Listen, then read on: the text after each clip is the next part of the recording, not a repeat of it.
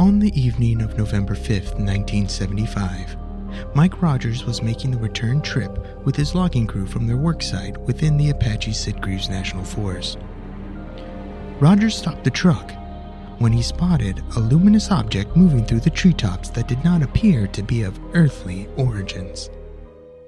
As the floating object moved toward the truck, one of the crew decided to try and get a closer look. Travis Walton left the vehicle, and as he approached the craft, he was struck by a blue light that hurled him to the ground with seemingly lethal force. Afraid for his life and the lives of those of the crew still in the truck, Rogers slammed the vehicle into drive and fled from the site, thinking he had just been witness to his friend's death. After an exhaustive search by police and volunteers of the area where they had encountered the UFO, no trace of Walton was found. 5 days later, Walton's brother-in-law received a phone call. Travis had resurfaced in a town 30 miles from where he had last been seen, and believed only a few hours had passed since he had been gone. This case file, the theorists keep their eyes on the fire in the skies in the Travis Walton UFO encounter.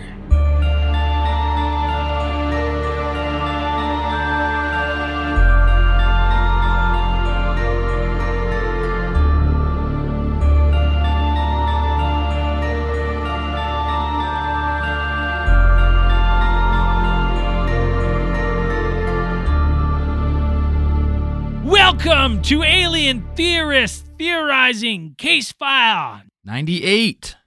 The story of Travis Walton. Yeah. I'm Braden. I'm Zell. I'm Dan. I'm Andrew. He's back. He's back. Back again. Beans is back. Andrew, I know you got it. Before we get anything going, a little preface. Why don't you just give us a little tale from the east side? You want a little something? Little update, please. Little update. How things have been going. I've been gone for a bit, boys, because things have been a little wild. Things have been a little crazy. There's a new designer drug on the streets. Designer drug. Orange Crush. Orange Crush. But seriously, like it's been fucking nuts, man. People have been dropping like flies. And so like, I don't know if everybody knows, obviously you boys know, the big deal with the opioid crisis was the fact that they were lacing all the opioids with fentanyl, right? Yeah. And all it took was like the most minute little granule of fentanyl in the people's heroin to fucking put them down further than they could be ever with heroin, right? So people were dropping like flies. Everybody's panicking. Everything's crazy. And then it kind of died out a little bit. It hasn't really died out here. It always kind of stayed pretty consistent. But it was crazy. It was like within fucking 2 or 3 days, people just started dropping. And, you know, we have Narcan, which is an antagonist to the opioid. So fentanyl is opioid based. You give them enough Narcan, they come up out of this, you know what I mean? Out of this respiratory depressant state that they're in. Well, now that they've laced this drug with a benzo, and I don't know if you guys know what a benzo is, but it's like the same stuff that's in a lot of anxiety medication, and it's a sedative. Right. So what's happening now is they've put this fucking orange benzo in all their drugs. That's why they're calling it an Orange Crush. These people are going down with the fucking heroin that's laced with fentanyl, and then they have this heavy sedative on board, and we can reverse the fucking the respiratory depressant state, but we can't reverse the fucking benzo. So these people are fucking zombies, man. Like the emergency rooms are piled with these fucking people in this like vegetative state. And I'm talking like 10, 15, 20 of them at a time. Fuck. It's fucking nuts, man. Like people are dropping like flies. It happened. The first case we had was 2 weeks ago. And since then, I myself in the past fucking 2 weeks have done 45 cases of this. Holy shit. Whoa. Wow. 45 fucking cases. It's been nuts. That is fucking crazy.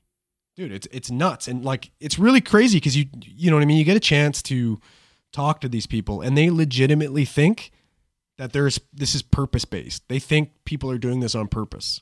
So they have no idea. They have no idea that they're about to do it. It's just Oh no, They get that's unlucky. the fucking ridiculous part. Is these guys are vets, man. These guys are all ghetto vets that have been shooting up and snorting and bumping and whatever for fucking God knows how long. Yeah. They know their drug. They can look at their down, look at it and be like, I know there's fentanyl in there, and they still fucking bang it. They look at the drug and they know it's Orange Crush, and they still do it because it doesn't matter. It doesn't matter because their need for that is, it way outweighs any risk. They need the fix. You know what I mean? Yeah, they don't give a fuck, man. It doesn't make any difference to them. Jesus. Man, Dude, how it's good are crazy. these drugs? That's what I Well, want to know. It's either that or is how much pain are these people in that they need the fucking relief from it. Ooh. You know what Well, I my mean? Like, thing is like if the drug is meant to be sold, it's a really shitty drug. Then if it's like turning all these people into zombies, like well, that's- Dan, is it that's- or is it meant to like or is this some kind of drug that they're putting out there to kill all the homeless people? Well, that's what a lot of these people, honest to God, believe. Like you pick them up and you have a conversation with them. They honestly believe that they're being killed off because they want to gentrify the area, Sinister. and it's all coming from fucking China, and they think that there's fucking and you know what's right next. Well, Dan probably doesn't know, but what's right next to the fucking downtown east side, or what's right in the heart of the downtown east side, other than fucking Chinatown. Playland? Exactly. Playland? And that's Right? where it's coming through. I mean, I wouldn't. Well- it's not that far fetched. I think it would be like something because you said like Vancouver. It's got a real big like property kind of problem, right? They have a lot of Chinese people coming in and buying properties and driving Big time. a lot of the residents out, right? Dude, if you saw the fucking the architecture that's wasted on the downtown east side, man, it's fucking crazy. Like there's the most beautiful buildings you've ever seen that are just fucking shit houses, basically. Yeah. Just giant piss houses. That's all they are. It's fucking sad. It's actually crazy. It's got to rival, some of the worst homeless problems in the world. Oh, It's man. a hard in the that is in a- the civilized world. It is a hardcore solution. In Western that is world. really far to be like, we're going to murder all the homeless people by giving them. But I don't know. It seems like something they could drugs- probably do. If you, Dude. I mean, you already have that network. Well, put it this way. established. Put it this way.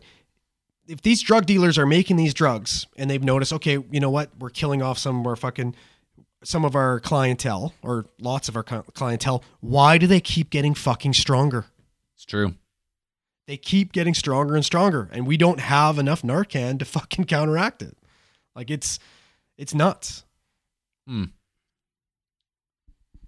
Weird. But I'll be honest, that's not even the most fucking impressive thing I've seen. Okay. Went to a call the other day for somebody having chest pain. Come banging on the door. Turns out we went to the wrong house. Guy opens up the door. His entire body and his entire fucking room. His room's not very big, but I shit you not. His entire body from head to toe and his entire fucking room covered in peanut butter. I'm talking like fucking lathered. Did he say got any jelly?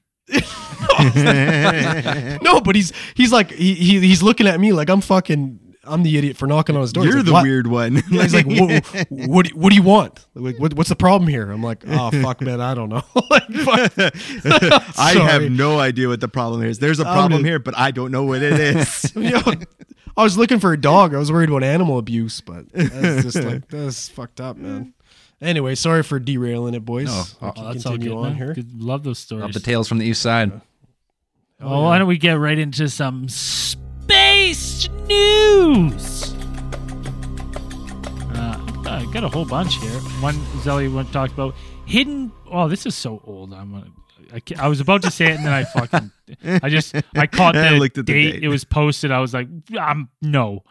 Astronomers get a rare direct look at an exoplanet thanks to new telescope techniques. Oh shit. And then the preface of this is telescopes are more than just lenses and mirrors. Really? I was like, oh my God. The new kind of observation using optical Here you go, Braden. interferometry with the gravity instrument is another important tool, as it can measure the light from exoplanets directly rather than based on how they change the light from stars they orbit. So it's a technical achievement, said the study's first author, Sylvester Lacour, team leader and researcher at the CNRS Observatoire de Paris. We've done something that nobody could do before. So it's kind of cool. We got some new satellite forms, getting some better shots of exoplanets. Maybe we'll get some better shots of exoplanets in the Goldilocks zone coming soon. Gotta happen. I got one here. NASA's Parker Solar Probe makes second daring flyby of the sun. Awesome. This one's so surprising to me because when we first broke this and our names on that thing, Yep. I thought it was just crashing into the sun. I thought its mission was fly directly into the sun, and they were gonna take information along the way. So then when I was like, second flyby, I was like, that motherfucker didn't fly into the sun? It probably No, it's Eventually. it's doing a bunch of circles around it. eventually it's gonna get First, too close, and then it's then gonna get burned up. But yeah, this one was 15 million miles away from the sun, or 24 million kilometers. And that is pretty much the same as the first one on November 5th. But they're hoping to eventually get it down to about 6 million kilometers. So still really far from the sun, but Yeah. closer I think closer it's, than we've ever been. It's like the fastest man-made object in the solar system right now. Yeah, it's going 343,000 kilometers per hour at the moment. Whew, just trucking. So what's that? 1/10 the speed of light, pretty much, isn't it? Or no? How fast? No, no. What's the speed of light? 300,000 kilometers per second, something like that. 299,000 something. Anyway, Yeah. it's going. It's humming. It's going. It's going. It's cool. So, yeah, about that's about right. About that, something like that. Well, it's 299,790. No, 299,792,458 meters per second. So it'd be like about 300 Okay, kilometers so per divide that. Yeah. Okay. Cool. This one's a cool one. Composite overwrap 3D printed rocket thruster endures extreme heat. So NASA, seeing if they can use 3D printing, they made a rocket thruster, tested 2,400 pounds of thrust out of the 3D printed copper rocket thrust chamber with composite overwrap to see if the uniquely made hardware could withstand the heat and structural loads from the testing. And it did. So that could mean... There's so much innuendo in that, and I can't get over it right now. Structural load. Thrust loads. Yeah. Like it's oh man. 2,400 pounds of thrust. Force. Yeah. Yeah, rocket thrust chamber. It's the sexiest space test ever. Yeah. And it could endure the heat. So that if this works and this is a viable models, it's sure going to cut the cost of making a lot of these things for space. Well, and that's going to lead to, as they say, they want to set up those 3D printers in space, mine asteroids or planets, and then build the rockets and shit in space, so you don't have to get away from the gravity. So it's way easier. Yeah. Yeah. Did you guys see the video I posted in Discord of the 3D printed robots they want to put on Mars? Like, 3D printing is going to get us so far. It's going to be amazing. It's going to be unreal. Well, there's a concept that one company's put forth of they're going to basically land a bunch of 3D print, like mono wheel 3D printing robots on Mars. And they would have those robots basically construct infrastructure and shelters for astronauts when they get to Mars. So everything will pretty much be prefabricated when they get there, so they can start production and they'd have these shelters kind of set up, built out of the Martian regolith, which is the Martian soil. Yeah. And they would build these kind of dome structures that inside they would place the inflatable. They're going to build up these inflatable kind of structures that would just expand, and then they'd be kind of self-contained or somewhat self-contained. And so you could put astronauts. So everything would be ready as soon as the astronauts land, which is huge because I've never even really thought of that for me personally. I was I thought they just land there and it would just suck, and they just had to put everything together. But it's put robots on there. They could do everything, get everything ready. That's actually pretty cool. Humans land, just right to work. Don't have to build Yeah, it. you just had to turn, just turn stuff on, and you're Oh, ready to go. hello, robot overlords. What do you need me to do? That's cool. What do we got here? That's all I got for space news. Anyone else got No, little space news? That's it for me. All right, let's wrap that up. Wrap it up. Why don't you fire up the Randomatron? I was digging the fan stories. Why don't you fire up another, see if you can hit genre fan story. Gotcha. All right, and we're thinking at it right now.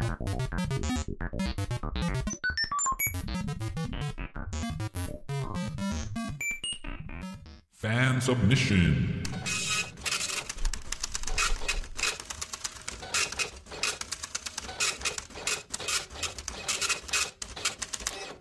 So, just a quick little preface there. This one is from a fan who wishes to remain anonymous, so hopefully they didn't write their name in the story somewhere. They gave a couple experiences, but I'm going to read just the first experience. Hey guys, I'm just going to get right into it. I've had multiple strange experiences involving lights in the sky over the past year, and these are my two most important stories.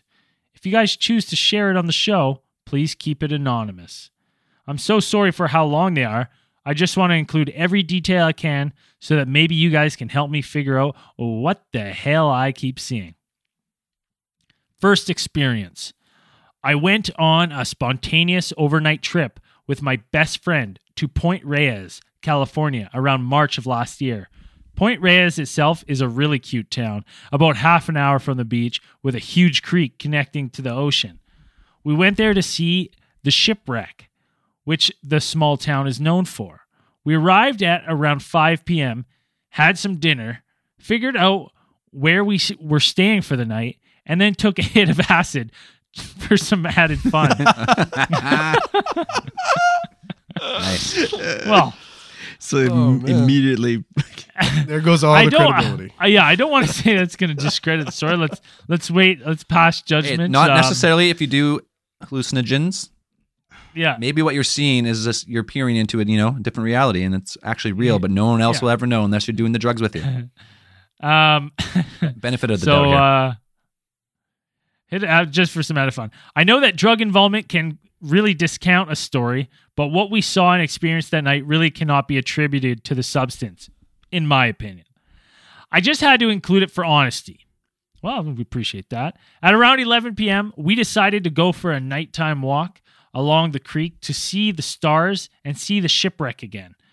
We tried to go onto Google Maps for directions, and neither of our phones worked. They just kept glitching, and the app kept closing. We thought that was weird, but decided to try and walk anyway, even though we didn't know where we were going. About half an hour in without seeing the shipwreck, we felt lost and decided to head back to the hotel. We made it to the parking lot and decided to sit down and stargaze and stare out at the water. I was counting stars when suddenly I saw it. A bright orb about the size of a very large beach ball was floating slowly over the top of the trees. This ball of light was close, hovering right across the street from us, barely over the power lines. It was changing colors, alternating between a light purple and red. I got this huge wave of calm when I saw it, which is honestly one of the weirdest parts of the story to me. Very calmly, I pointed it out to my friend, asking him if he saw it too. And we kept talking to each other to make sure we were seeing the same thing. Suddenly, there were more of them, all trailing behind the first one at uneven intervals, all slowly blinking different colors.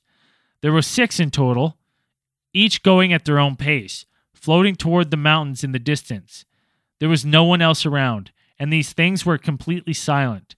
I had my phone on me, so I tried to open the camera app, but to no avail. My phone wouldn't even let me unlock it. I stared right at the first one, trying to remember as much as I could, when I suddenly started saying some weird shit in a sort of robotic, emotionless voice to my friend. I was telling him to be calm, that they wouldn't hurt us, that we were safe. I don't really fully remember saying this, but he swore to me that I said it later on when we recounted the story to each other. What I remember is kind of blanking out while watching them until I heard a voice in my head telling me to go back to the hotel. I don't know how else to explain it. My body just turned around on its own and started walking back to the hotel. My friend later told me that he got the same weird feeling and we both walked back. We spent all night trying to figure out what we saw and couldn't come up with anything. I can't even tell you how long we saw them for because the tail end of my memory is so foggy. They were moving at a walking pace, so I think we saw them for about a full 2 minutes? ? Both of our phones didn't work correctly until morning, and I have no idea how to explain that. If I had been alone, even I would have blamed the drugs. But the fact that we both saw the same thing at the same time really makes me think otherwise. Cool. Oh, that's a cool story. I mean, that's a fucking wild story, but acid's a hell of a drug. Yeah, that's a hard thing. The overwhelming column. I would kind of like to know more. If you listen to this is your story. I'm not going to say the name. Let us know, when did you take the drugs? Is this late in? Are you coming down? Is it building up? I'm kind of interested in that. It's interesting. The feeling wild. of calm. It sounds like you lose some time there. It's got some. It's just hard with the drugs. That's our thing. Yeah, but what about a lot of people who take hallucinogens all tell similar stories. So one of the theories is that when you take these, it's like a door of perception. You're actually experiencing stuff differently than you would if you weren't on the drugs. So maybe you are actually seeing like some type of entity, but no one's going to believe you because well, you're fucking on drugs. But maybe it's actually the drugs that allow you to contact. Are opening the third eye or whatever. Or whatever. Yeah. Like interdimensional, like the doors of perception, whatever you want to call it. So that's one of the big theories, like especially with people who do like DMT and like really powerful ones. Yeah. I guess you hear a lot of the same stuff. So I'd have to know what time of year it was. Because if it's all floating at uneven intervals, like you could have actually been seeing something, not exactly, something supernatural or something beyond the veil or however you want to put it. But I mean, it could be something as simple as like sky lanterns. Could have been somebody just letting off a bunch of sky lanterns and they were moving through the sky. And, with your altered perception, it just kind of looked that way. The colors kind of meshed together or whatever, but it could be something like that. I'd have to know what time of year it was. Maybe, I don't know if people do that. I know people do it over in like Thailand and things like that, but sometimes people do it here for certain things. So it could have been something like that. Could easily been that because when you're on acid, stuff does tend to blend in its own weird way. All into it depends on what you do, I guess, but it can be quite profound, like how much stuff actually changes. So who knows? Cool story either way. Thank you for sending that in. If you got stories you want to send them, I'm not going to guarantee we're going to read every one, but we'll throw them in the randomatron. If they pop up, we'll give them a read. Just let us know if you want us to use your name or if we can use your name, and what you want us to keep censored. I see that this one came with a second experience, but maybe we'll save that for another time if it pops back up. Put it back in. Plug that one back in for part 2. Now, let's get into the Travis. And also, if you can keep the word photography or photographing out of your stories, really help us all. That would be great. Any words over 4 syllables? Keep them up. Don't go that far. You'll break Braden's brain. So I'm probably gonna read. I'm gonna wear a Reading Rainbow shirt or like Hooked on Phonics shirt to AlienCon, I think. Let's talk. So Travis Walton UFO incident. What's this about, Dan? What do we got going on with what's up with Mr. Walton? Well, Travis Walton UFO incident is probably one of the most well documented cases of UFO abduction that we have. There's a lot of bits and pieces to it, and a lot of weird stuff happened during that time. But most people will probably remember it if the first time you saw it was the Fire in the Sky movie from, I think it was 1995, which was a great movie. I watched that movie when I was a kid, and it scared the shit out of me for like a week. Yeah, could not sleep. The movie's loosely based because from my understanding and reading, Walton wasn't exactly impressed with Hollywood's rendition of his story. Yeah, I think it was a little bit different. But the guy who did direct it actually went on to direct a lot of stuff. He directed an episode of the X-Files. He did a couple episodes of the Expanse. now. It's a good show. So he went I on just do want pretty to point good out things. you said episode. Yeah, you Because I'm always catching shit. I didn't even notice. When Dan's And, talking, I don't just even wanna pay point that attention. out. Dan said episode, not episode. So Mm. let him have it, everyone. Oh no, you got me. Oh no. Dan, you idiot. Oh god. More like Dan blows.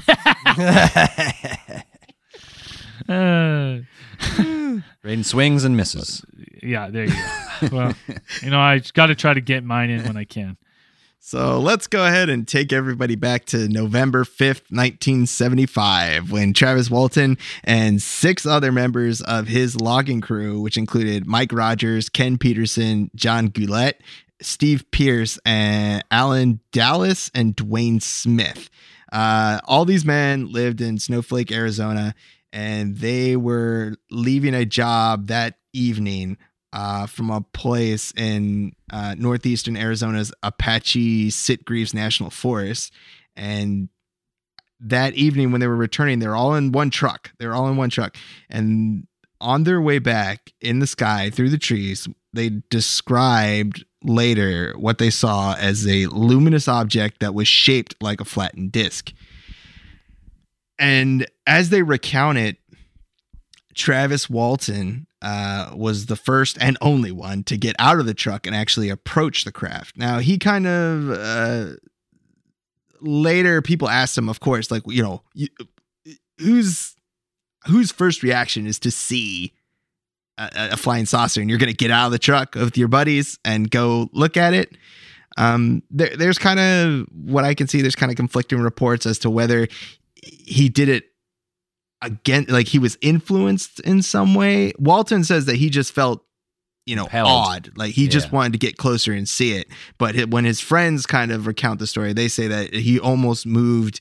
It seemed like he was moving against his will, like he was enthralled by some force or compelled to get out of the. Yes, that's what they said. But truck. in like his account, like at Contact in the Desert, he tells a story, and he's like he says that his friends think that, but really he confirms that he wanted to do it for whatever reason. Yeah. So, I mean, yeah, there's some people who are like, hey, let's stay in the truck. And there's people who are, let me get out and take a better look. $1,000. I would be in the truck. Nope. No, $1,000 says fucking that's exactly what Mr. Conspiracy would do. Oh, Get out, 100%. or- Oh, yeah, 100%, man. He'd get out. Oh, yeah, 100%. You think you're fucking He'd get out tough? and he'd full sprint. Yeah. Yeah, full sprint. Fucking Boys, you coming? You coming? Yeah. Not a fucking chance. Yeah.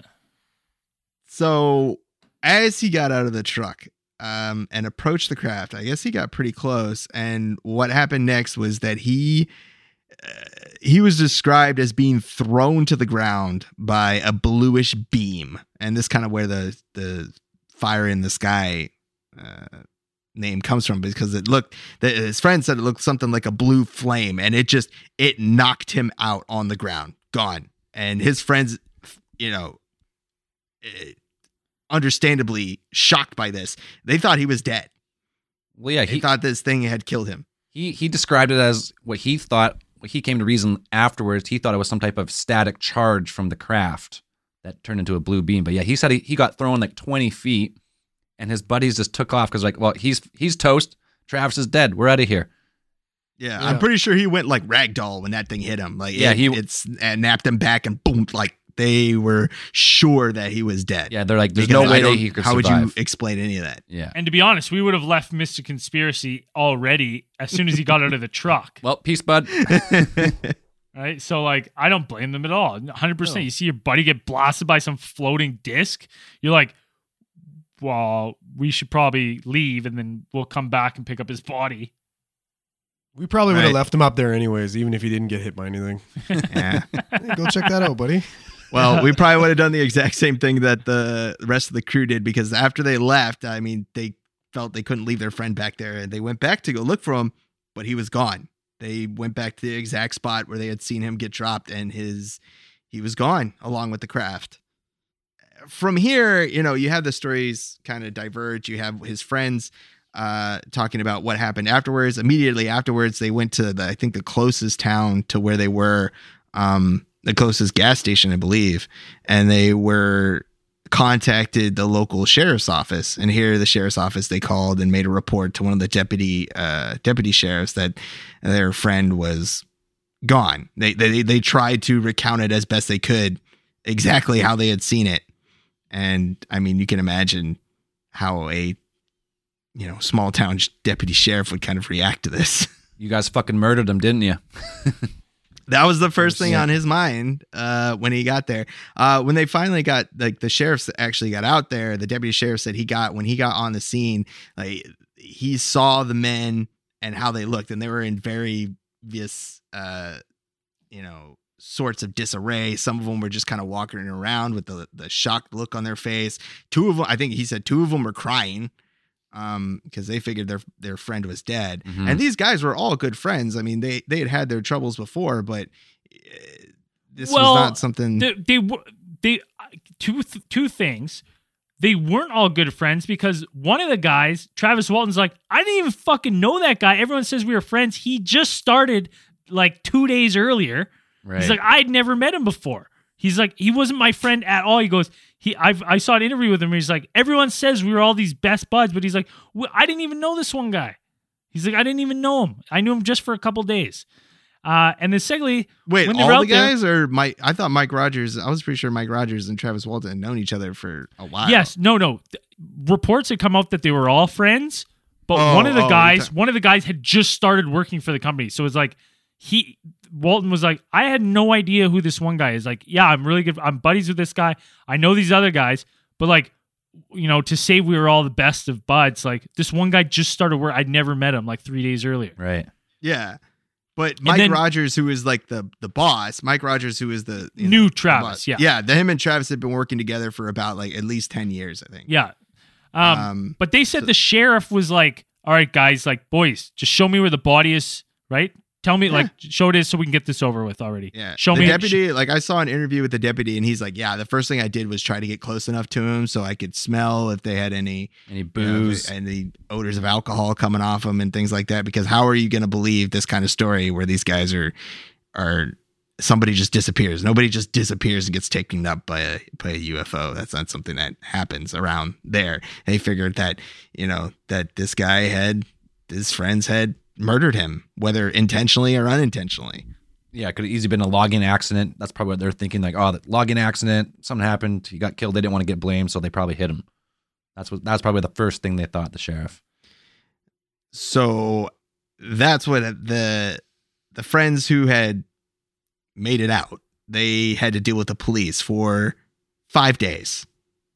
And in those 5 days, Travis Walton was experiencing something else. During these 5 days, he's not sure how long he was up there. Walton said that after an uncertain amount of time, he woke up and he thought he was in a hospital. He said he had light shining on him. He was in a lot of pain. And when he managed to his eyes weren't, I think he said a couple times his eyes didn't seem to be working normally. They were, everything was kind of blurry. But when he woke up, he did manage to take a look around, and he described seeing these 3 creatures who were staring at him that had what he described as brown quarter-sized pupils. So they weren't like the giant grays that people had described before, probably the popular depiction of extraterrestrials. They were a little bit different. Big. They said big they pupil, were quarter-sized pupil. About quarter-sized pupil is like a big pupil, though. I got a quarter right here. Yeah. Nobody can see that. That's a big pupil. Big ass pupil. Yeah. But I mean, those are big pupils, but they're not the huge, big black, the almond eyes, big black oblong eyes. Yeah. But this is how he described them, and they had marshmallow colored skin. So I assuming really, I mean, you'd almost say like Zell has marshmallow. that as a compliment. Thank you very much. Yeah, I work hard on that marshmallow skin all winter long. Yeah, he's about as soft as a marshmallow too. Oh, Braden's firing tonight. Oh, I gotta give it every now and then. It's a good thing I don't. I got. So- It's a good thing I have my mouth guard in here right now, or I'd really be getting it. Oh yeah. No one knows I'm missing my front tooth right now, but I have like a fake one, and it's hard to talk. So I'm sure I'm gonna get beaked. Start whistling out on it. But Walton, understandably, he freaked out when he saw these creatures, and he tried to fight them off with whatever strength that he had in his body at the time, and managed to actually evade them. And he escaped out of this room into another room, which he said that he found what looked to be a chair with some sort of what he identified as a control panel. And he described it like his feeling as he was exhausted, because you would be if you're just run away from a bunch of aliens and I don't know, After being getting fucking abducted. probed for 5 days. Yeah, if that's what, and you were unconscious for 5 days. So he's weak. He sat down in it, and he said that when he sat down in this chair, a collection of lights filled the room. And I believe he referred to it as the star room. And he felt like this was some sort of, display for some kind of star map, which it could be. You see it in science fiction all the time. There's kind of like a navigation room where you kind of sit in a chair and you can kind of move it. And he said there was even a lever on the side of the chair that you could control the star map, and that was displayed in front of him, which is kind of something we've, that has been a concept before, but I don't think it had really been in. This was 1975. I don't think they really had kind of this stuff in popular culture and things like that. Right. Wow. When did Star Wars come out? Star Trek. But they didn't have that. Not even in Star Trek, they didn't really have something that you just like move the star things, I guess not, no. like an actual holographic display. Holograph of the universe or the galaxy. Or Right, like system. a 3D holographic display of the universe or, galaxy or whatever. I don't think that was really a thing that existed in kind of popular movies or things like that. They didn't really have those. Now, after he had kind of played around with this display, I guess, he heard a sound behind him, and he says that he reported that he turned and he expected to see those same creatures that he had just escaped. But he described himself feeling pleasantly surprised when he saw a tall human figure wearing what looked to be blue coveralls with a glassy helmet. But it seemed to resemble a normal human being. But he didn't really realize until later that the man's eyes were larger than normal and they had a bright gold color to them. Weird. Ooh. So different looking than the 3 creatures that he's seen in like the operating room or whatever. Right. So completely different, taller, look like to be sized as like a normal human. He tried to speak to this entity, but he said that he couldn't understand it, or it tried to speak to him as well. Like they tried to converse, but either it was speaking a different language or he couldn't understand it through the glass helmet it was wearing. But it did manage to communicate that he should follow him. And he followed I'll refer to it as a man, down the hallway, into a larger room that Walton said seemed to be some sort of hangar. Yeah, like carried other craft in it, pretty much. Like an aircraft carrier, but spaceships. Right, and I believe he also said that he saw another ship in this hangar, and it looked similar to the one that he had seen out there in the forest. Yeah, it's crazy. So it's like this was some kind of, whether he was on the original ship or the ship had retrieved him as something. You could kind of put all kinds of stuff together. But it's on some sort of carrier mothership or something. Right. And after visiting this hangar, this entity, this man, led him into another room, which he reported contained 3 more humans or people who looked human. And it was a woman and 2 men. And they also looked the same as the man who had come to get him. So they had the strange looking features, the strange eyes. But these people didn't wear helmets. So Walton immediately said he tried to ask questions of them because, why not? And he said they didn't respond to him. They just kind of gave him a dull grins. And then they led him by his arm to a small table. And once he was seated on this table, he said that one of the women held a device that looked like an oxygen mask. And she put this on his face. And before he could even try to fight back or, realize what was happening, he said he passed out. Out. Didn't even ask him to count back from 100, just out. Chloroform. Boom. And meantime, this is going on. It's 5 days. They have search and rescue going, looking for Travis. The sheriff. Yeah, we got UFO. Over 100 people. Yeah, we got UFO researchers now coming in. This has gone worldwide news. And yeah, they had a real manhunt going on. They had tracking dogs out. They had every kind of resource you could find on for a good sized manhunt, and they couldn't find anything. They didn't even found a trace of them. Yeah, tracking dogs, police tracking dogs, are no joke. No, they'll get you. You bring those things out there, they will find you. This is one of the things when people debunk this one, right? They're like, oh, there must have been at least one other guy in on it, and they did it for the money for to get UFO of the year or UFO case of the year or whatever. But to have no trace of Travis anywhere with tracking dogs and 100 people and helicopters and search aircraft, that's one of the pros for this one for legitimacy is how many people. I've been there for search and rescue. I remember telling you boys a story a long time ago about this crazy lady that escaped from the ambulance, and we had 2 police dogs. They did helicopter doing flybys and everything like that, and we didn't find her. And she was 10 minutes away at her family's house. It was in the morning. Yeah. She was up making pancakes. You still found her. How'd you figure out she was at someone's house? That was the girl making pancakes in the morning, wasn't it? Yeah, the demon girl. Yeah.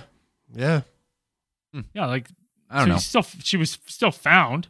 Yeah, the family found her. Had nothing to do with the dog or the fucking spotlights or anything like that, or the helicopter search and rescue. I just still think it's that's a hard one. They didn't even find trace. Where they said it happened, they're there's nothing. There's nothing. Basically, if he wasn't out here, that's what they're saying. Well, the only way it could have been fake is if the whole crew was in on it. The whole crew had been the whole crew. The whole crew had to be in on it. Well, and that's police. Police were starting to think that because they were thinking that the group was concocting a cover up of an accident or a homicide. Yeah. But I heard reading other places you could have come up with a way better than aliens. If that was the case, a way better story than aliens. You could have been we saw an animal and some animal grabbed him. Well, are we getting into debunking this, or are we still going to talk about it? No, not debunking yet. We're just saying that. Okay. They were searching for 5 days, no trace. They're pretty much ready to give up. And then Walton turned up. Boom. He's back. All right. Walton says that he woke up on the side of the road in Herbert, Arizona, which is 30 miles southwest of where he had been last seen. And he said that he remembers seeing the craft close its door and float away into the distance and kind of take off. So he had seen the craft actually drop him there. And so Walton ran into this town and he tried to find someone to help him, but he said that the town was virtually empty. And he ended up having to get in touch with his brother-in-law at about midnight, 5 minutes past midnight. And then about an hour later, they managed to come get him and he was back to civilization. And the brother-in-law was one of the guys on the crew. Well, yes. Yeah. Was it his brother-in-law at the time? Because I know he married that guy's sister, but I wasn't sure if they were already married at the time. It wasn't his brother-in-law at the time, but it was a fellow member of the group, and it was his girlfriend at the time. Yes, and then eventually he did marry that girl, which was Yeah. Okay, makes sense. So, but the weird thing is that Travis Walton reported that he believed that he'd only been gone for an hour and a half. He felt like he'd only been gone for a very short time, not 5 days. Yeah, when his brothers told him that, like, hey man, like 5 days, he's like, check your face, and he had like 5 days beard growth.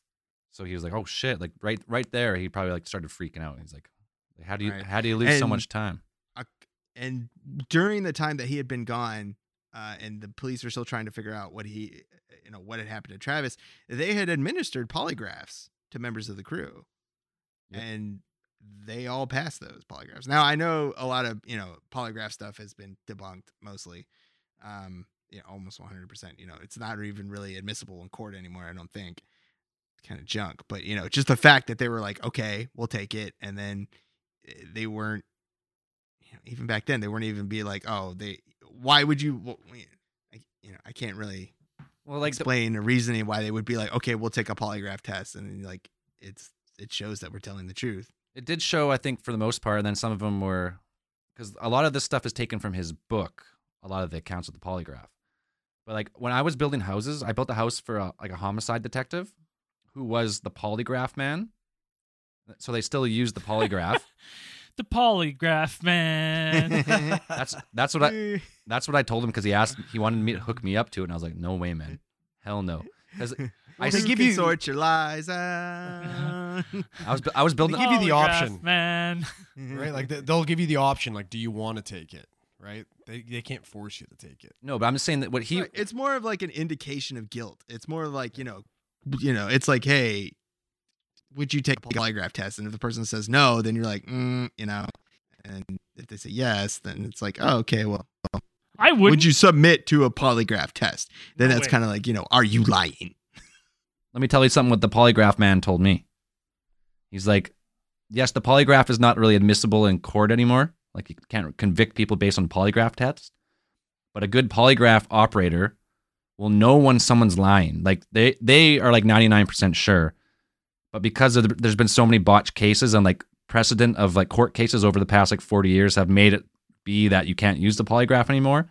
But a good polygraph operator, this guy's telling me, unless you're like a master of like how to beat the polygraph, like this guy will know within like a dozen questions, like exactly like pretty much your whole life story, Totally. Well, from what I understand, it's the person himself is the actual lie detector. Exactly. Right? Like the machine is reading your vital signs, right? Like your heart rate's getting elevated, you're getting agitated. That's what the machine's reading, right? Yeah. And like they say, the only people who can truly beat those are psychopaths, people who believe their own lies. Just no emotion, yeah. Yeah. It's not a lie if you believe it. Yeah. Or you're loaded up on fucking Valium.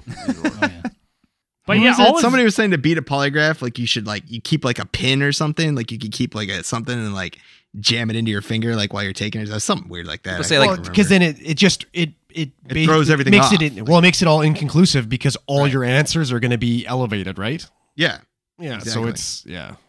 So all his buddies seem to pass or inconclusive, the results. So there's no like automatic fail.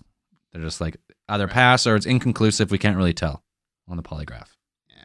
So what do they do when Travis shows up? Throw him on the polygraph. For sure. Right? Immediately after they get him, right? He doesn't have any real time to kind of process what's happened or what's going on. And the report is that he failed that lie detector test. Well, the thing was with this though is they went to, it was one of these like UFO researchers told them to go to this doctor if he turned up or whatever, if they found him. So they actually went to this doctor like up in Phoenix before they actually went to the cops, and the cops didn't find out that Travis was found until like the media got a hold of it, and they're like, "Oh, what the fuck?" And the doctor, you can use that term quite loosely because from what I understand, he was a hypnotist. Yeah, he turned out to be a hypnotist and kind of, he wasn't an actual medical doctor. It's like the doctor from Simpsons. The quack, yeah. You doctor, I use that term loosely. Yeah. So he was, that's unbelievable. Well, it's like Futurama. I've got a PhD in homeopathic medicine. You've got a PhD in baloney. Yeah. Did he ever say the thought process of going straight to this doctor? What, to get the hypnotist? To get the regression? Yeah, sorry, the hypnotist. They were going to yeah. do the hypnotic regression thing. I believe Travis Walton was familiar with the Betty and Barney Hill case, and he was familiar with kind of the regression hypnosis, getting the full story out of what happened. And I didn't get too much into the what his whole mindset was into going into that, but it's just like you want to know what happened. Well, he was after this all happened, like if it came out that like he was into UFOs, like what 22-year-old kid wasn't at the time, right? So he was aware of Betty and Barney Hill and like regression hypnosis. So that goes. A lot of people use that for the debunking, like, oh, it was pre-planned to go to this doctor and get, regressive hypnosis before. Like they didn't trust at this point they didn't trust the government, I guess, or the police. Right. Well, wasn't his dad supposedly abducted by aliens, and that's why he's no longer in their life? I don't know. Apparently, that's why. That's what I remember reading an article, and they're saying that his dad was abducted by aliens, and ever since then he was obsessed with aliens himself. I had read that his family believed they'd seen numerous UFOs. I didn't read anything about his dad necessarily being taken, but I did read that he was obsessed with the idea of alien contacts. Right. And one person who really harped on the whole thing where they had kind of found out he had an obsession with UFOs and was familiar with the Betty Barney Hill guy was one ufologist named Philip Klass. And Philip Klass was one of the kind of big UFO debunkers at the time. And he was kind of, he was all over this, trying to debunk it, trying to do as much as he can. Now, Philip Klass actually has some kind of weird, like a kind of weird part in this story. Apparently what I was going into, and I was watching a few documentaries about the Travis Walton case. One of them mentioned that Philip Klass was actually close friends or had close correspondence with another astronomer out of Harvard who was also a UFO debunker named Donald Menzel. Donald Menzel actually had connections, like correspondence with the NSA. Ooh. And correspondence with JFK at the time, because JFK was on the board at the board of I can't remember what it's called, the board of like Harvard, like he was on one of those things. So, and JFK also had an interest in astronomy, so they had correspondence with each other. And Donald Menzel actually had a lot of contacts with the NSA at the time, and Philip Klass and Donald Menzel were best buds. And Philip Klass allegedly offered one of the men, I think it was Steve Pierce. The youngest one, the one that was crying. Right. They said that he offered Steve Pierce like $10,000 to say that it was a hoax. And he didn't do it. And he didn't do it. That's crazy. Because like these guys really didn't make any money off of it. Just But Travis. Where did he get the money for $10,000? Because back then, 1975, $10,000 was like a good chunk of change. And this guy, Philip Klass, was not rich. Oh, so some people say that it was a tactic used by the government to try and push the story off track. Exactly. Because that was kind of the thing that they were trying to push it to kind of debunk it. Like Philip Klass, they say Philip Klass was kind of like, looked like from the outside, like, whatever, casual observer or whatever. Right. He looked like a good candidate to be a person who worked for the CIA. He wasn't married. He traveled a lot. He had a lot of influence in media. He was well known for writing like editorial pieces and things like that. He had a lot of good credibility. And during the 60s and 70s, the CIA were heavily into, getting media on board with, disseminating information and kind of things like that. So Philip Klass looked, at least if you go into it, he looks like a good candidate for the kind of person that you would find to be like, you need to get this story to go away. You need to debunk it. $10,000's a lot of money. 10 grand's a lot of money back then.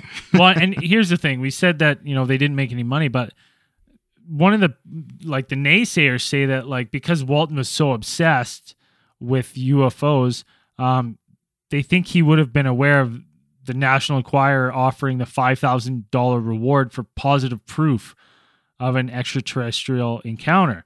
And one of the theories is that Walter and the crew divided that $5,000 and gave the exclusive story to the Enquirer. But then even saying that, wasn't it $100,000? I only saw 5,000. Yeah. And if that's the case, someone coming and being like to one member being like, I will double it. Right? For you to just say it was a fucking. But they never got the money. There was never money given from the National Enquirer. Well, I thought that the story was never released by the National Enquirer. I thought. I didn't find. I just found that they knew it. So I didn't see if he got the 5,000 reward. But I'm saying if there was a reward, this guy was offering him double that to be like, no, it's not. So it's like right away to me, I'm like, well, if that was your like motive behind it was this $5,000 reward, and now one of you is being like, they're gonna give you 10. Like it's 1975. That's not like no. This is. I just say it didn't happen. Fucking right. This is it. So the National Enquirer had a $100,000 prize offered for proof of UFOs, or proof that UFOs were extraterrestrial. So they heard about this case, and they said, because actually, I guess Walton it was 3 separate lie detector tests that he took. So the National Enquirer hired this one guy, his last name is McCarthy, and he described Travis and Dwayne's results as the plainest case of lying he had seen in 20 years, obviously. And then the Enquirer did not publish the story because they failed the examination. But that could easily be like the Enquirer just like got a guy to like just tell these guys that they didn't like they're not getting the money because yeah, we're not giving that out. That was a joke. Sorry. Yeah, they never really thought. Yeah, it we're was the gonna National happen. Enquirer. It's We the ran a National story about Enquirer, Bat Boy. like, Yeah. yeah. I married Bat Boy. Oh, those are always the best headlines. Bat Boy. There's a one quick side track on National Enquirer. When I was at Universal Studios Orlando, there's a Men in Black ride, and when you're walking through, there's a part where you walk on like the second floor and you're looking down at like the MIB pit where like all the agents sit in the movie. And if you look down and you look closely, there's one desk, and on the desk there's a National Enquirer. And I'll post a picture of this. And if you look closely at the National Enquirer, it just says, "Man with the world's smallest face." And it's this guy with this huge melon and this really condensed little face. I was fucking howling. I was like, oh man, whoever put that there is hilarious. But that's my great. National Enquirer story. So they didn't get the money from the National Enquirer. So, what other reasons? The other reason I saw is that this logging contract that Mike Rogers had was like the most lucrative contract they had got, and they had a strict timeline, and there's going to be penalties if they fell behind schedule. So they were working crazy overtime to try to keep on schedule, and it was looking bad for them. And one of the things is that they used this as a much needed act of God that was in the clause, so Mike Rogers could avoid any costly penalties. Because losing, like having Travis get abducted, saying that they couldn't complete the contract. Yeah. And that way he avoided paying any penalties for the work alien falling abduction. Behind. Yeah, well, that's the thing, right? That's what a lot of people say. Like that's their benefit, but I'm like, why that? Like, why not? Well, I guess get 2 birds stoned, right? Yeah, I guess so. Yeah, right. you know about this. Get 2 birds stoned. You win the fucking money from the National Enquirer, and you get out of your shitty contract. Bada bing, bada boom. All right. Get those birds high. Either way, everyone would have to be on board in that truck. Yeah, well, you tell all the boys, you guys fucking sick of chopping these goddamn fucking trees down? Because there's a way. Split fucking $100,000? Let's do it. I mean, Yeah. If big you dirty. were going to do it, you could just not tell some of the guys. Like only 2 or 3 of them would probably have to actually be in on it, and then the other ones you could just throw in there for credibility because then their reactions would be genuine. Yeah, but what How was do the you sighting? fake him getting launched? Yeah, you'd I have don't to know. Yeah, I fucking have no clue. I'd have no clue how you would fake something like that. Get some fancy ass disco balls and fucking Some Seven- loose- Technics. 74 Fire in the Plymouth. sky. weather balloons and some swamp gas or what? Yeah, man. What was the one from what was the one in England Back we to the did? Future? Is that what you're thinking about? No, but that's Oh, good. the Rendlesham at 74 Plymouth in the 74 woods Plymouth there, just bouncing bouncing around. around out there with some lights on. Some lights. Yeah. Like it. Well, I don't know. one weird thing that I can say about this is that they did go back and visit the area where Travis had been blasted with that blue ray, and they managed to determine that that area has been experiencing a strange amount of growth. I'm pulling a Braden. Growth. Growth. Second time. Growth. So they've actually cored out sections of trees in that area and they submitted them for testing. And this was before, like this was just before the area suffered a pretty big forest fire. And when they did test the cores of the trees, they found that something was really strange about those trees in that area. The test showed that the trees had experienced rapid growth, and the tree trunks that had faced the area where the UFO was reported to be seen had rings that were remarkably wide and elliptical. And they were, rather than the standard concentric rings that most trees have. And they said that the tests show that there is some chemical change to the soil itself. Man. But yeah. Remember when we talked about crop circles, how in the crop circle, the plants experience like accelerated growth and like weird abnormalities. It's contagious. It's contagious. so Yeah. Once one person starts, it's all dominoes. This guy got fucking tossed. We're approximating like 20 feet, right? That's what they claim. So are we assuming that the aliens magically fucking fixed all his injuries from getting tossed around? 100%. Yes. Plus, don't you not get hurt as bad if you go limp before an impact or something? Yeah, you're So still if he was gonna get already knocked injured. out and ragdolled, wouldn't he not be as hurt as bad? You're telling me this guy's going to show up without any fucking signs of trauma whatsoever from that? The aliens would probably he should have fix been him, covered in bruises at least, right? The one thing I find interesting days. is he's got that apparently he's got a really small, looks like a needle incision above one of his elbows, right? And there's a lot of debunking going on, being like, no one would ever, you know what I mean, put a vein, or there's no main artery or vein there, right? So why would anybody put a needle there? Right. Because That's they not tested where human veins are, but maybe alien veins are there. well, because they tested his piss, right? And he wasn't giving off any ketones, which means in that five days he had been well fed, right?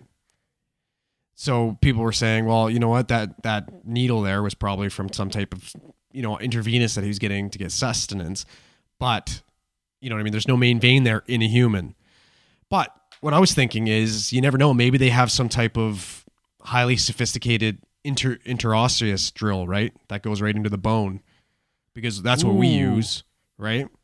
Obviously, we can, we leave a larger hole than was left on Walton, but, you know, obviously they have some type of advanced technology, right? Yeah. Okay. Wait, so you can be pretty feed someone fucking cool. intravenously into like bone? Right into the bone marrow. Is that Like if we can't get an IV on you and you're fucking bleeding out and you need fluids now, we'll go right into your, right below your manubrium. We'll go right into your tibula. We'll drill, fucking zip, push some fucking lidocaine, and then there you go, you're ready to go. I did not know that. That's crazy. It's the most painful thing ever. We did it on a guy. We did it on a guy that was conscious last block. He got shot 8 times, and we couldn't get a fucking vein on him because he was fighting us. So we held him down, and one of the ALS guys just drilled right into his fucking tibula, screaming. He forgot about the gunshot wounds and was screaming because of the fucking drill. It hurts that bad. Bone, yeah. And then you push the lidocaine in. It's supposed to be the most painful thing in the world. But you saved his life.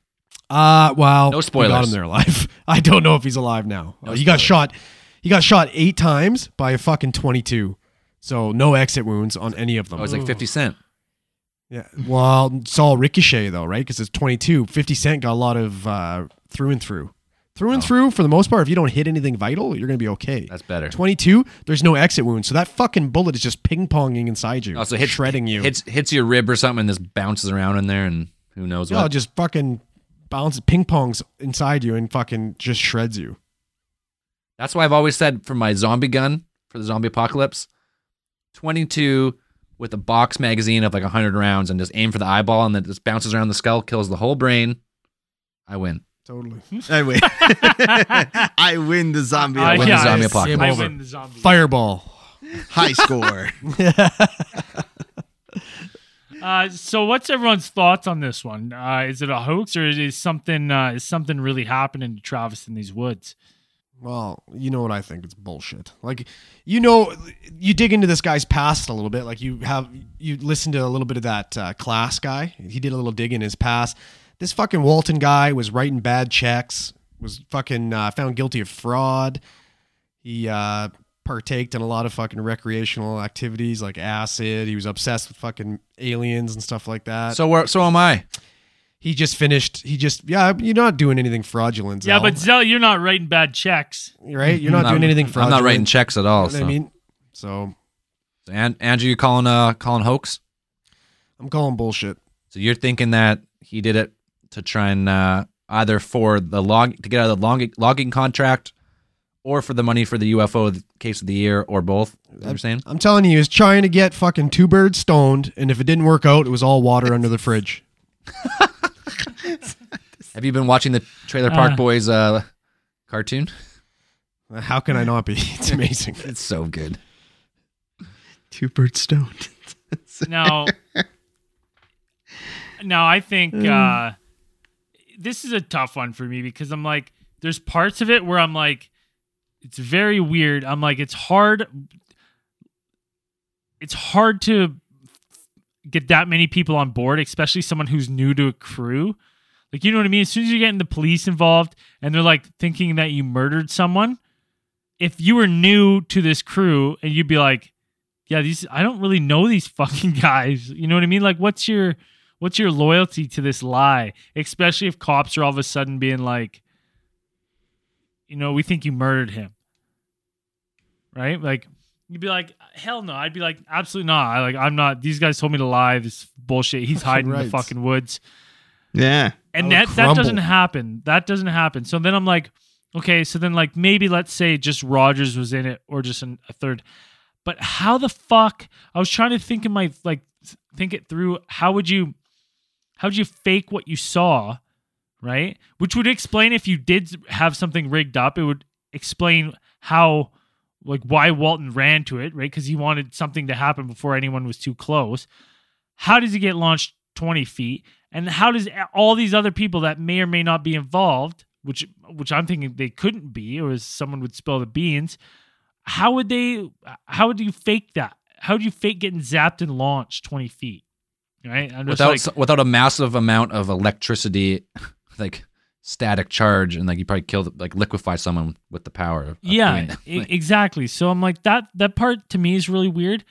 Very concerning that like he's failed all these polygraphs. He even was on that show in like whatever 2008, The Moment of Truth, and he failed the polygraph test on network television in 2008 when they asked him about it. So that's like hard, but part of me thinks is because maybe something like this did happen to him, something happened in the woods, but then maybe he's lying about the extent and he's maybe fabricating the story. Like maybe he's, giving it the Hollywood treatment himself, and that's why they keep catching him lying. But something did happen, but maybe it wasn't. Maybe it's just missing and lost time, right? But he wants to account for all this stuff, so he's giving you all these other details that maybe aren't necessarily true. All right, so you're like you're it's plausible, but you're not convinced. Is what you're saying? I think something weird happened in that woods. I don't necessarily believe Travis Walton's account of it. I believe the other 5 guys, but what he says he remembers in the spaceship and shit, I don't believe any of that shit. Because he only remembers that through hypnosis, does he not? Yeah, that's why I don't put any weight to that at all. Zero. So what happened on the I believe- spacecraft is who knows. Yeah, Whatever. I believe he woke up 5 days later and was like, where am I? What happened? Holy shit, I was abducted, right? I'm going to cash in on this. Oh, this is my payday. No way. And then like I think started lying from there. All right. I'm gonna go. I'm on a similar route as that. I think it seems very improbable that all these guys are in on it. So something happened to Travis, and just like with a lot of these cases, maybe like if you weren't there and you couldn't experience it, you just can't believe it, no matter what. Like, all right, maybe if he got zapped by the craft, which this is the only time that I think we've ever heard of someone getting like physically hit by the UFO or like its defense mechanism or whatever this bolt was. So to have like all your buddies in the crew, even though they're not all like his buddies, but they're all, like it's your work buddies, it's your work crew, right? For them all to be on board and no one's ever really come out and be like, yeah, we're all in on it. No one's ever really come out, right? It's always just been like None of there's them. inconclusive polygraphs and failed polygraphs, but if we just take out all the polygraphs, no polygraphs, the guy was gone for 5 days. No one knew no one knew where he was. They were searching. He ends up 30 miles away with with like a 5 days beard. And like they confirmed, like through the investigation, they actually confirmed that he did make the call from the phone booth. Like he did make the call at that same time. So for me, I mean, I fucking alien abductions are like cheap. I love them. You want to believe so bad. You want to believe. And like as a lot of these cases go, like say he did get abducted and this like maybe he doesn't really remember what happened and the hypnosis is just like his brain trying to like put it together what happened when he was unconscious. So maybe all that's not real. I think something happened to him. I don't know if it was fucking it's some like the world's full of like unexplained phenomena. Maybe like it was not an alien, but maybe like something like some weird like, All lightning even. Some weird atmospheric static charge fucking nailed this guy. And they all thought he got fucking killed. They ran away and like he got up, he stumbled away. Like he had fucking 5-day amnesia and he woke up 5 days later in a different town. He's like, what the fuck?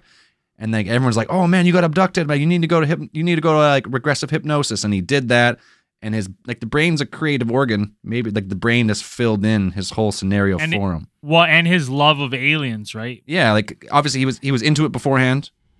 Like he knew everything about it. He was a fan. Like just like we were at 22, I was a fan. If that happened to me, I was like, I got abducted by an alien for sure, 100%. Even though I wouldn't have known if I did. So that's what I think. I'm not saying it's a complete hoax. I'm just saying maybe. And then a lot of these times when this stuff happens to people, they do see the dollar signs in the end. They're like, oh man, hey, we give you a book deal. Write your accounts, biography, $100,000. The tour, the circuit tour, and all the UFO conferences. Contact in the desert, and then boom, that's your career now from one event. So I don't know. I'm not saying it's a complete hoax, but I'm not fully convinced that it's told maybe exactly how it happened. Dan, what do you think? So I could really go like I'm more leaning towards it did happen. He did get abducted. My theory is that if I were these extraterrestrial entities, here's what I think could happen. That forest that they were working in, that national park, is actually part of one of like the largest uninterrupted type, I think it's deciduous or pine forests in the world. Yeah. It's remarkable. It's unique. So perhaps this was some sort of kind of like cataloging vessel, not the one that he ended up waking up on. The thing that he did see was perhaps some sort of like scouting vessel. Like that was a unmanned vehicle. So when he exited their car, it identified him, wasn't sure if he was a threat or not. And then, hosed him with the incapacitating beam or whatever it was. When it actually recognized what he was, when his friends left, maybe it took a closer look. And these aliens, maybe if they're benevolent or not, decided like, oh man, we really effed up. Like, maybe we should fix this dude. So maybe they took him on board the ship. The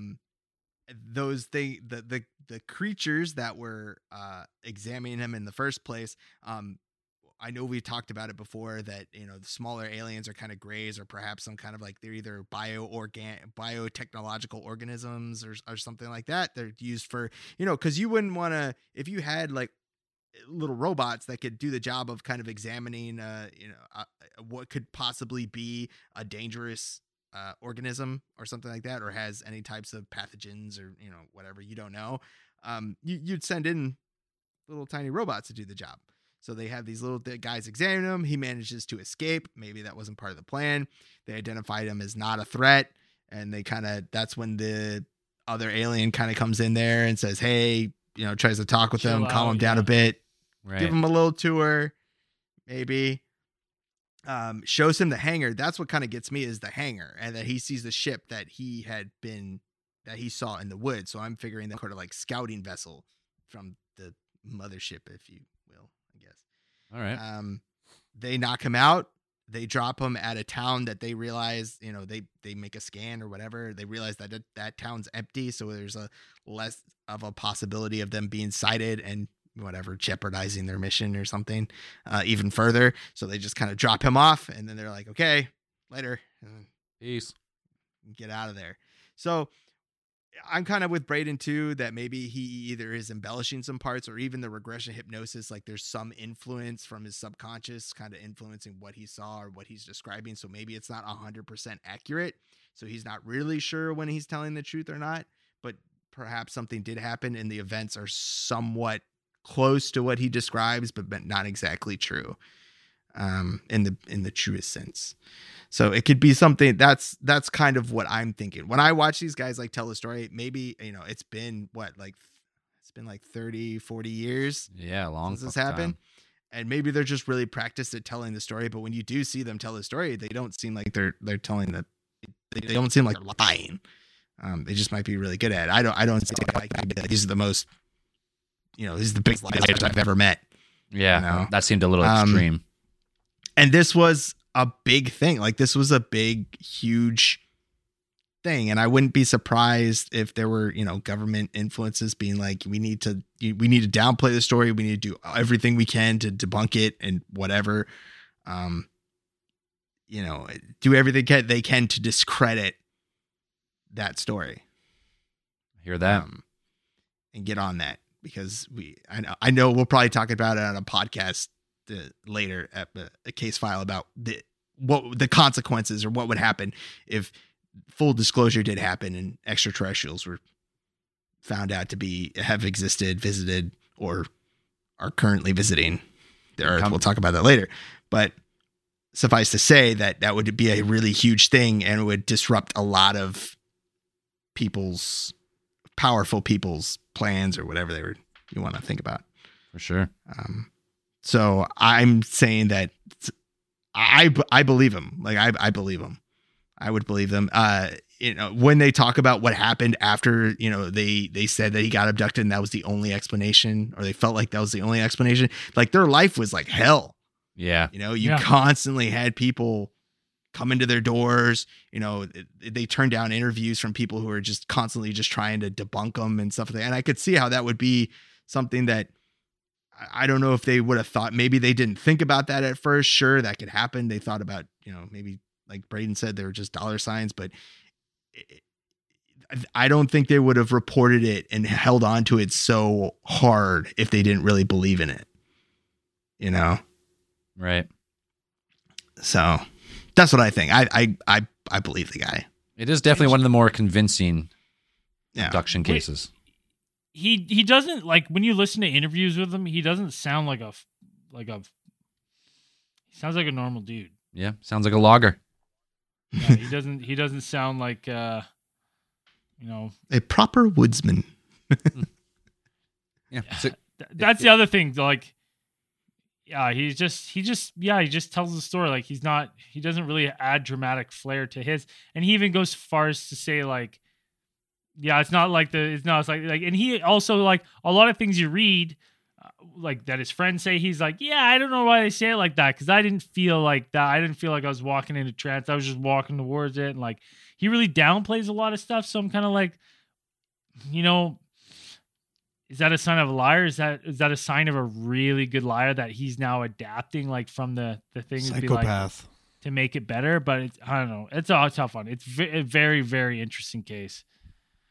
I think we should wrap this one up for now, though. Look it up. It's cool. Should I look it up? Let's get into some brand new 5-star reviews. A couple good ones. South Aussie Love by Trippin' Chicken from Australia. Love this podcast. Started listening years ago now. It all started for me right back at the fucking pyramids. Loving the regular episodes these days too. Cheers, guys. Yet to find another podcast that makes me laugh and seriously think at the same time.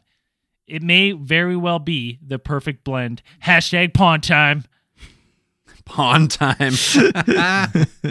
I got 5-star, the most enjoyable prolapse of my life by XFKFDH-JNFVLHOIGHKDI from USA. These guys talk about alien theories with the same elegance and grace that Ron Pawn combs his mustache. You guys should be Canadian ambassadors to America. We should. Sign us up. You hear that, Trudeau? Sign us up. Come on, Trudeau. Any Facebook reviews there, Zell? It's got one nice, simple new one from, let me get this right, Sir Boosington. Just started listening today. Started at episode 1. Love it. So you'll hear this in who knows how long. But welcome to the show. Oh, good. We've got some new Patreoners. If listen, we've been preaching Patreon forever. It's awesome now. When it first started, we didn't have lots. We got tons now. Constantly coming out with stuff. And you're supporting your boys. Helps us do things like AlienCon. It's going to help us do move into live shows soon because we're starting to get to that point where we want to start planning those kind of things. So get on our Patreon, help us because maybe it'll help us get to a community near you. I see us do some live podcasting. Got some new Patreons here supporting the show. We got Matt, Dim Boots, Shaylee Austin. Who else we got here? Spicoli, Kaylee Welch, Anthony Joubert, and Kyle Holiday, Ruben, Tina. Oh, we already read Tina. Palma Chan. Boom. And yeah, thanks, guys. Really helps the show. Helps the show grow. Helps us do cool things with the podcast. What else we got? Zell, you got a prolapser of the week? I do got a prolapser of the week. This week's prolapser is Oriana. She's been on our social media and she signed up for Patreon a little while ago and she has been super active. She's like a climate scientist. She seems like it, at least. She gave us a bunch of stuff about climate change. She's always on our Discord, and she's just a certified OG prolapser. So, Zell's prolapser of the week, Oriana. Thank you so much. Yeah, just one last thing. We've been doing this thing on our Discord. If you join our Patreon, you get access to our Discord channel. I did a little campfire chat where we just kind of anyone could jump on, talk about conspiracies. A lot of people had some good stories, so I'm looking to do more of those. It was a lot of fun. Zell, you even popped in for a little bit to the campfire. We went on, chatted with a bunch of people, just talking conspiracies, all sorts of stuff for like an hour. So that's something you're into. Get on our Patreon and get access to Discord. Anything else, guys? Anyone want to plug anything? Yeah, my band, Lucky Monkey, is going on tour. Come see us at a city near you. Across Canada. United States tour to follow, in like 5 years. We'll figure it out. But it's hard to get down there. It's hard to get across the border. You gotta get like a fucking visa and all this shit. But if you have never heard my band, I'm putting a new song at the end here. We just released this one. It's called Traces of Love. And if you're a fan of 70s rock and roll, you might find that you dig this one. As we always say at the end of these things, keep those eyes on the skies.